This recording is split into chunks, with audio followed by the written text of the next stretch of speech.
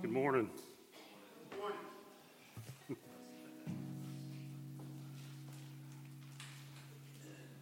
This week, as we look at peace, and as I prepared for today's message, and as I prayed this week for all of us here, the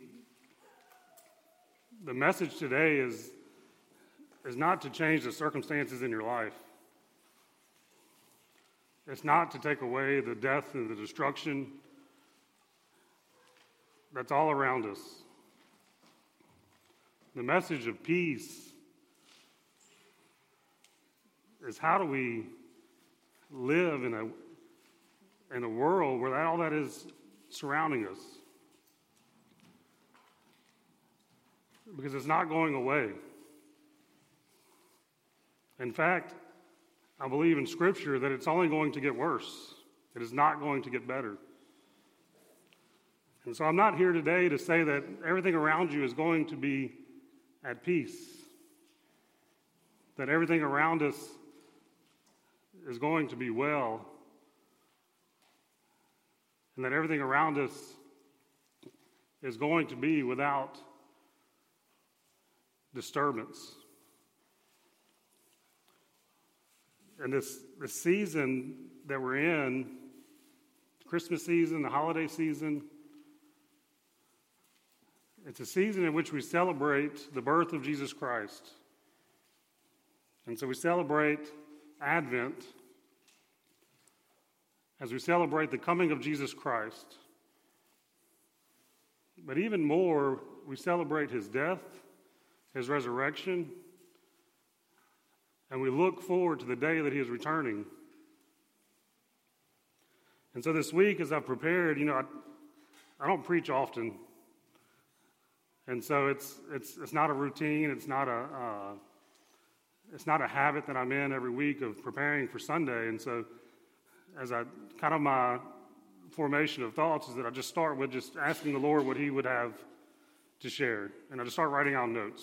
It's just random notes throughout probably the last 2 or 3 weeks, just thoughts that's in my head, that's in my heart, and I just write them out. And then about midweek, I start formulating those into some type of an organized outline to try and get some organized thought to it. And even like this morning, just leading up to today, I keep playing out in my mind the things that I hope to say, that I wish to say. And oftentimes, after the sermon is preached, I think back, man, I didn't say that. But I'm trusting today that the Holy Spirit will bring to remembrance the things that he's placed on my heart to share with you today. Things that we need to hear as his body.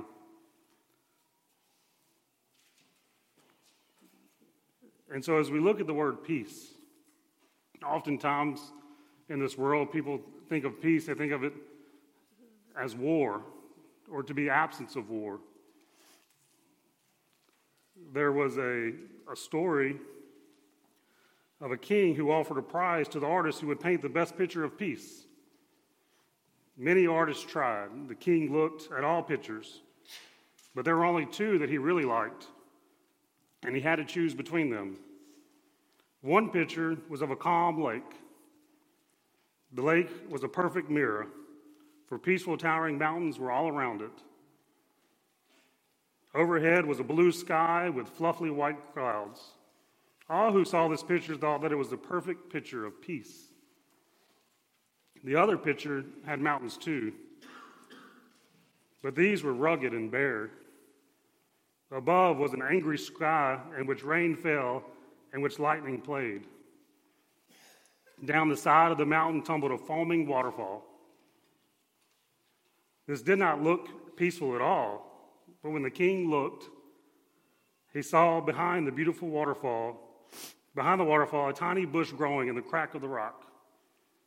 In the bush, a mother bird had built her nest.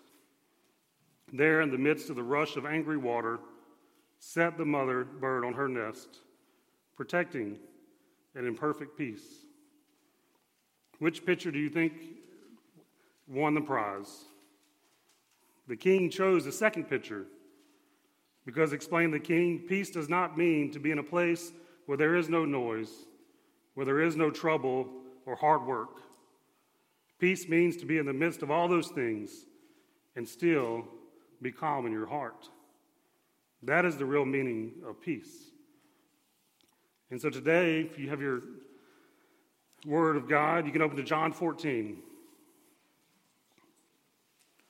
John chapter 14, we're going to start in verse 25. And just to set up this scene, this is when Jesus is sharing his last meal with his disciples. He's imparting to them all kinds of wisdom, all kinds of truths. But he also knows, and he has also shared with them what is to come. Not only what is to come for the future, but also what is to come in the very next hours of his life and in their life. And so I'm going to read it, verses 25 through 31. We're going to break it down. So starting in verse 25, this is Jesus.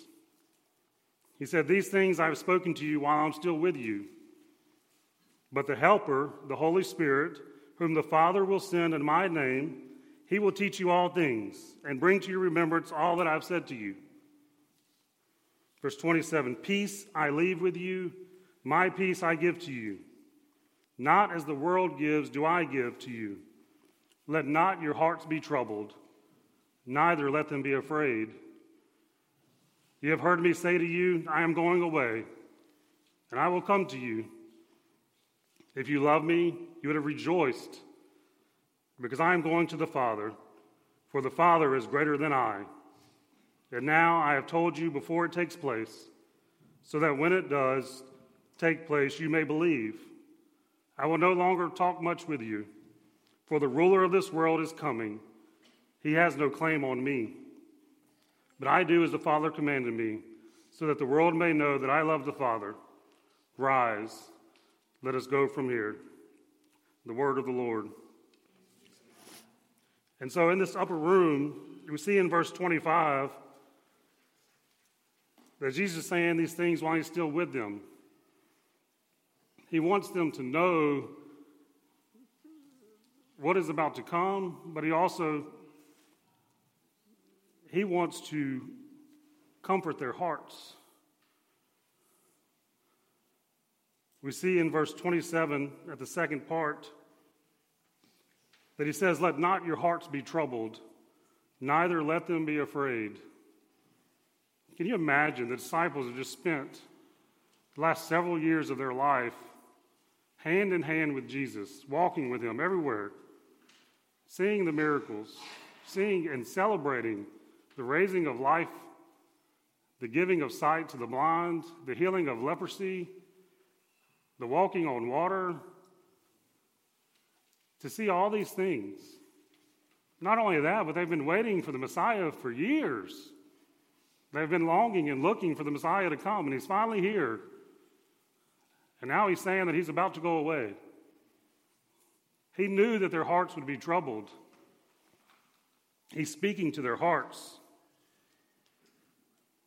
He knows what is about to come. He knows the death that he is about to face. He knows the persecution that the disciples are about to go through.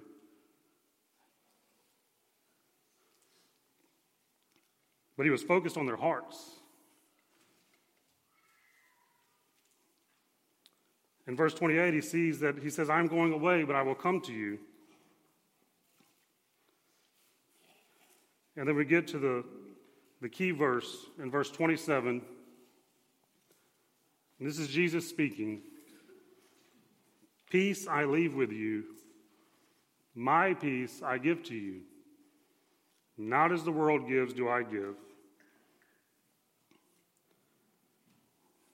And so we look at that, and there's a few key things that we need to look at this verse and break it down and see. He is not promising to give us a peaceful life. He is not looking to them to say that you were going to have a peaceful life. We know what is about to come. We've seen it. Them at this time, they don't know what's about to come. Jesus has foretold some things to them, but we've seen it. We've got movies about it. We know the death and the destruction of their lives that is about to come. And so we know that he is not promising that they will have a peaceful life. But what he says is, peace I leave with you, my peace I give to you. Jesus' peace he is giving to the disciples.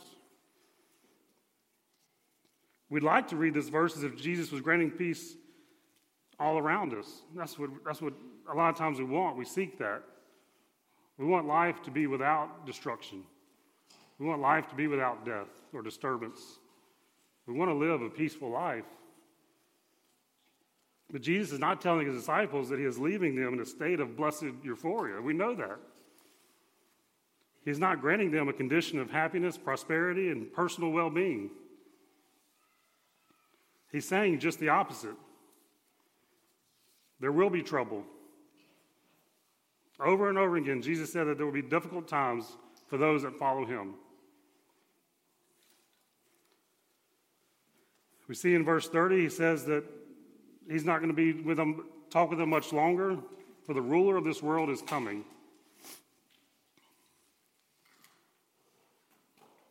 And so I want us to understand, to grasp the peace in which Jesus left, the peace in which he gave to his disciples, is a peace within our heart, not a circumstantial peace of those things around us.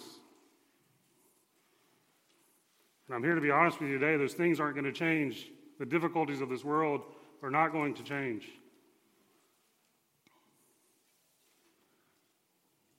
As Kyle and Amber read, John 16:32, you don't have to go there, we've taken notes.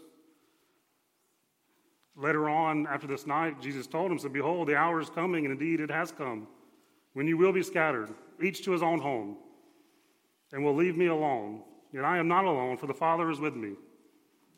I have said these things to you, that in me you may have peace. In the world you will have tribulation, but take heart, I have overcome the world. So what does it mean when he says that he is leaving them his peace? What is his peace? Remember the scene. This statement comes before the death and resurrection. During his last conversations with his disciples, as they share a meal, yet he tells them to not be afraid. He is leaving them a special relationship. Through his death, he's making it possible so that his peace may indwell us. This is not a peace that will someday be theirs. This is not a foretelling of when a time will come when they will have peace. He's saying, no, I am leaving my peace with you. Saying, my peace I give to you. And this is not only for the disciples. This is for each of us that have been born again.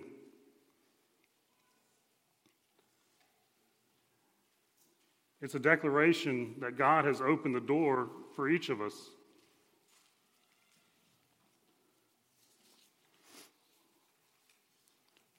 And it's a gift. Jesus said, I give this to you. It is not an accomplishment of anything that we've done. It's not an accomplishment of what the disciples had done. You know, as we share in this time of year and communicating with my son and asking him, you know, why don't we celebrate Christmas? And we talk about the birth of Jesus Christ. But we also talk about the time of sharing gifts.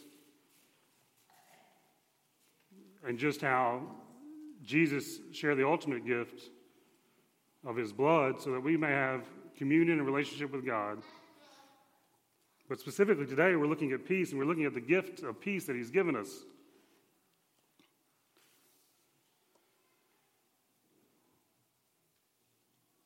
And so we see that the peace that Jesus gives is not based on circumstances or how safe our life is or how secure we think we are. It is a peace that in the midst of all these tribulations that we can rest in the sovereignty of God.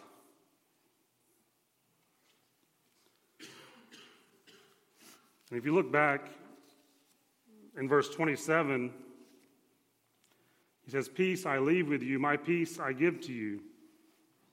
Not as the world gives do I give to you."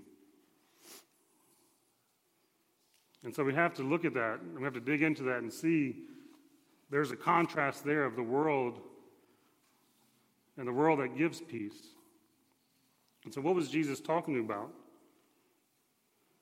There is a peace that the world offers. There's a peace of mind, but there's not a peace of heart. You know, we have all these insurances, these securities that we place in our lives to reduce the anxiety of whether it be floods. We have flood insurance.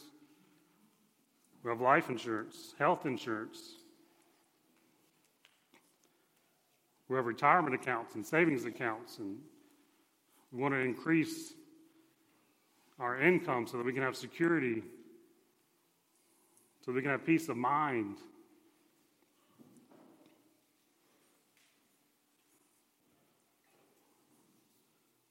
That is the peace that the world offers. A peace that will relieve anxiety temporarily and momentarily. A peace that will make us feel safe and secure temporarily. The peace offered by the world is an empty promise and can only bring a temporary comfort. And so today I want us to look at the peace that Jesus offers, the peace of heart. Not our peace, his peace. We don't want our peace. And we don't want to seek peace. We want to seek Jesus so that his peace can be made our peace.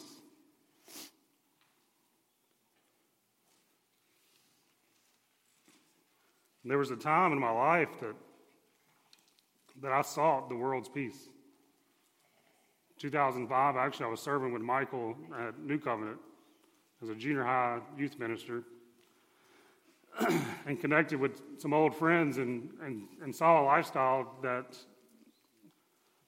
I thought was what I wanted, that I thought would bring satisfaction, that seeking really to be wealthy would bring security, seeking that peace that the world offers, and it led to a life of destruction. And pursuing the things that this world offered led me to a place of just complete emptiness, completely void of the peace in my heart. And April 1st, 2008, I was sitting on my back porch. Hey, Siri. Looks like you haven't set up any. Sitting on my back porch, actually, I think I was smoking a cigarette, and just completely empty. And I cried out to God. I said, God, this is not who I am. This is not who I want to be. Cried out to him and confessed. And I went inside and I opened the scripture. And I opened to Luke 18. And I read, 2 men went up to the temple to pray. One a Pharisee and the other a tax collector. The Pharisee, standing by himself, prayed this: God, I thank you that I'm not like the other men, extortioners, unjust, adulterers, or even like this tax collector. I fast twice a week. I give tithes of all that I get. But the tax collector, standing far off, would not even lift up his eyes to heaven, but beat his breast, saying, God, be merciful to me, a sinner. I tell you, this man went down to his house justified rather than the other. For everyone who exalts himself will be humbled, but the one who humbles himself will be exalted. And that night, the Lord continued to do a work in my heart continued to convict me of sin and disobedience. And I knew what it meant to have the peace of my heart, even though everything around me was still in chaos.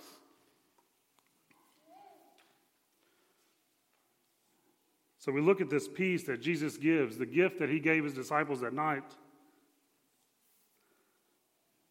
And we want to know, how do we have this peace? Just like that night, first we must be born again. We know that our communion with God has been broken because of sin. We know that Jesus made a way for that relationship to be restored. That's what we celebrate. We celebrate the coming of Jesus Christ at Christmas. If he had not come, then our relationship with God would not be restored. We see in Hebrews 10, 19 through 20, therefore, brothers, since we have confidence to enter the holy places by the blood of Jesus, by the new and living way that he opened for us through the curtain, that is, through his flesh. Jesus' blood made the way for us to enter into the holiest of holies. His flesh was torn. The veil was torn. His body was torn so that we may enter.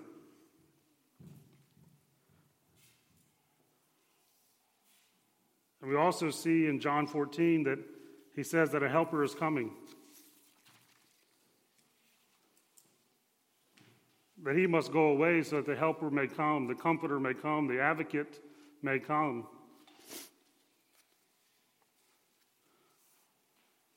And so once we're born again, our relationship, our communion with the Father has been restored through the blood of Jesus Christ, we must live in the power of the Holy Spirit as God has designed. Jesus promised that he would send the Holy Spirit, and he did. There's a power in the Holy Spirit. And there's power in the Holy Spirit because the Holy Spirit indwells inside each and every one of us that have been born again. And I think it's something that we as believers,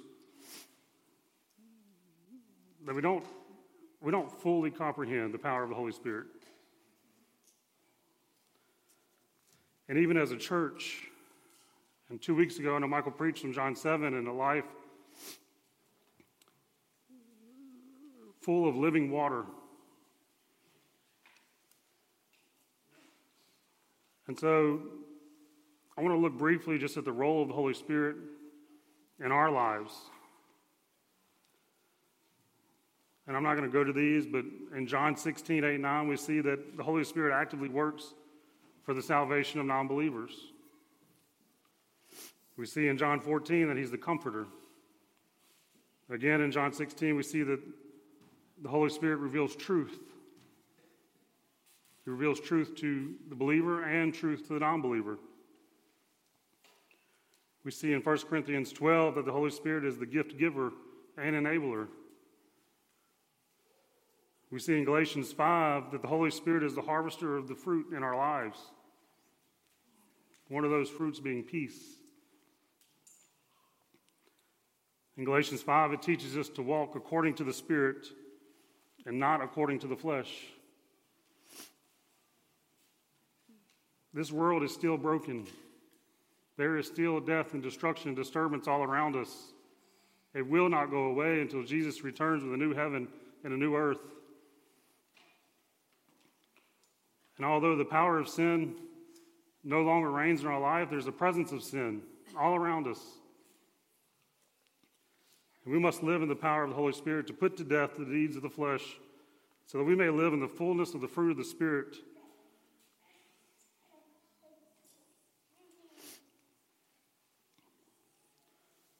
And lastly, something that the Lord has taught me over the last few years is to be eternally minded, to set our mind on things above. We see in Colossians 3 that Paul says, if then you have been raised with Christ, seek the things that are above, where Christ is, seated at the right hand of God. Set your minds on these things that are above, not on things that are on earth. For you have died, and your life is hidden with Christ in God. When Christ, who is your life, appears, then you will also appear with him in glory.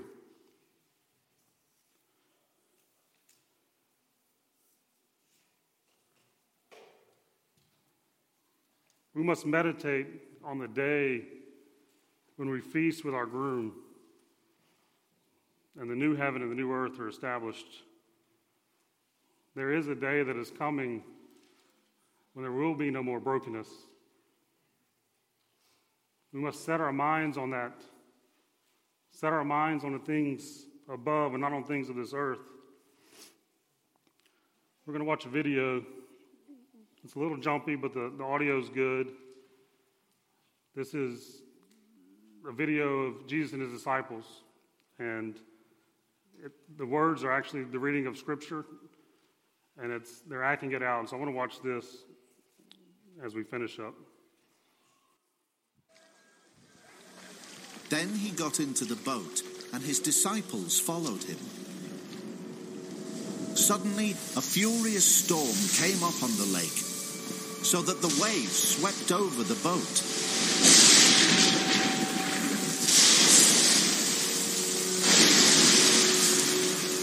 But Jesus was sleeping.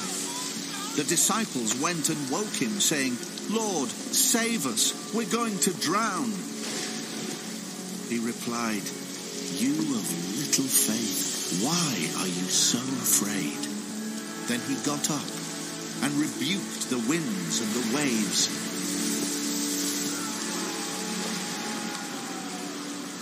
And it was completely calm. The men were amazed and asked, "What kind of man is this? Even the winds and the waves obey him."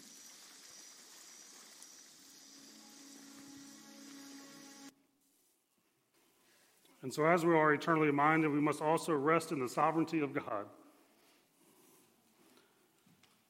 We must rest in the fact that Jesus commands the winds and the waves to obey.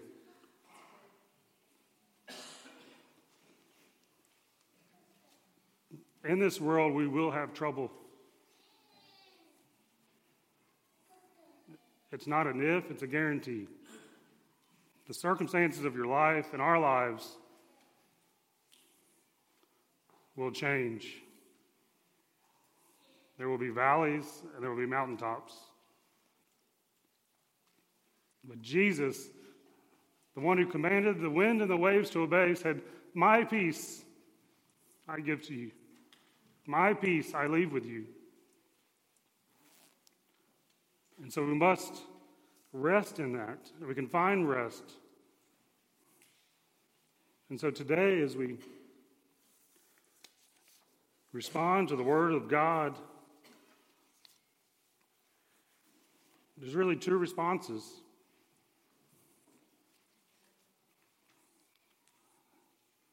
Maybe you're where I'm at on April 1st, 2008, completely void of the peace of God in our hearts and in your heart.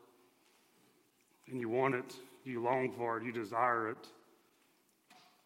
Cry out as the tax collector did, "God, be merciful to me, I'm a sinner." Or maybe we've been seeking the peace of mind. We know the peace of Jesus in our heart, but we're still anxious. We're anxious of the circumstances around us, of the disturbances in our life. And we just need to repent and get to the place of rest.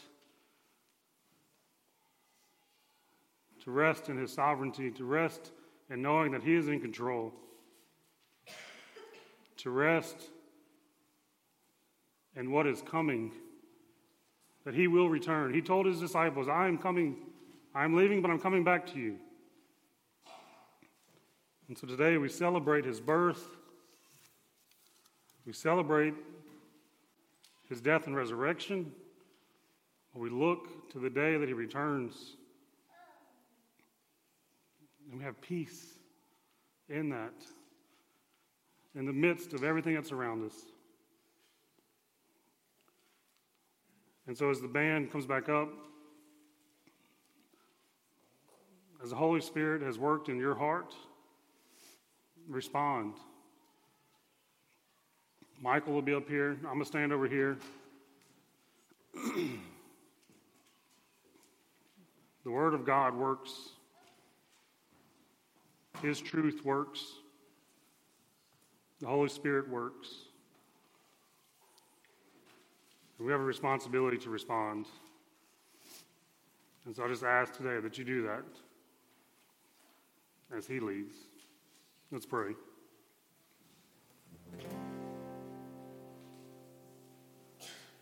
Father, we come this morning not asking for the circumstances of our life to change.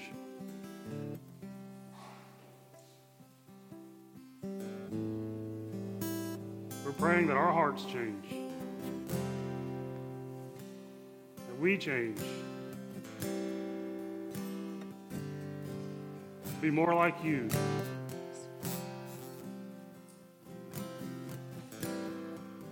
Father, we ask that your Holy Spirit would continue to work out salvation in non-believers.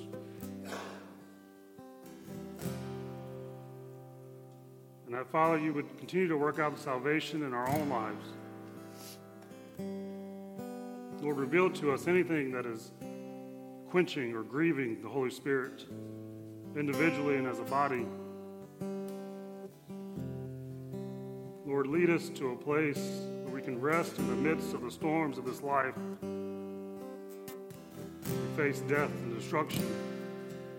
That we can rest in your sovereignty of who you are. We can rest in your peace that you freely gave us.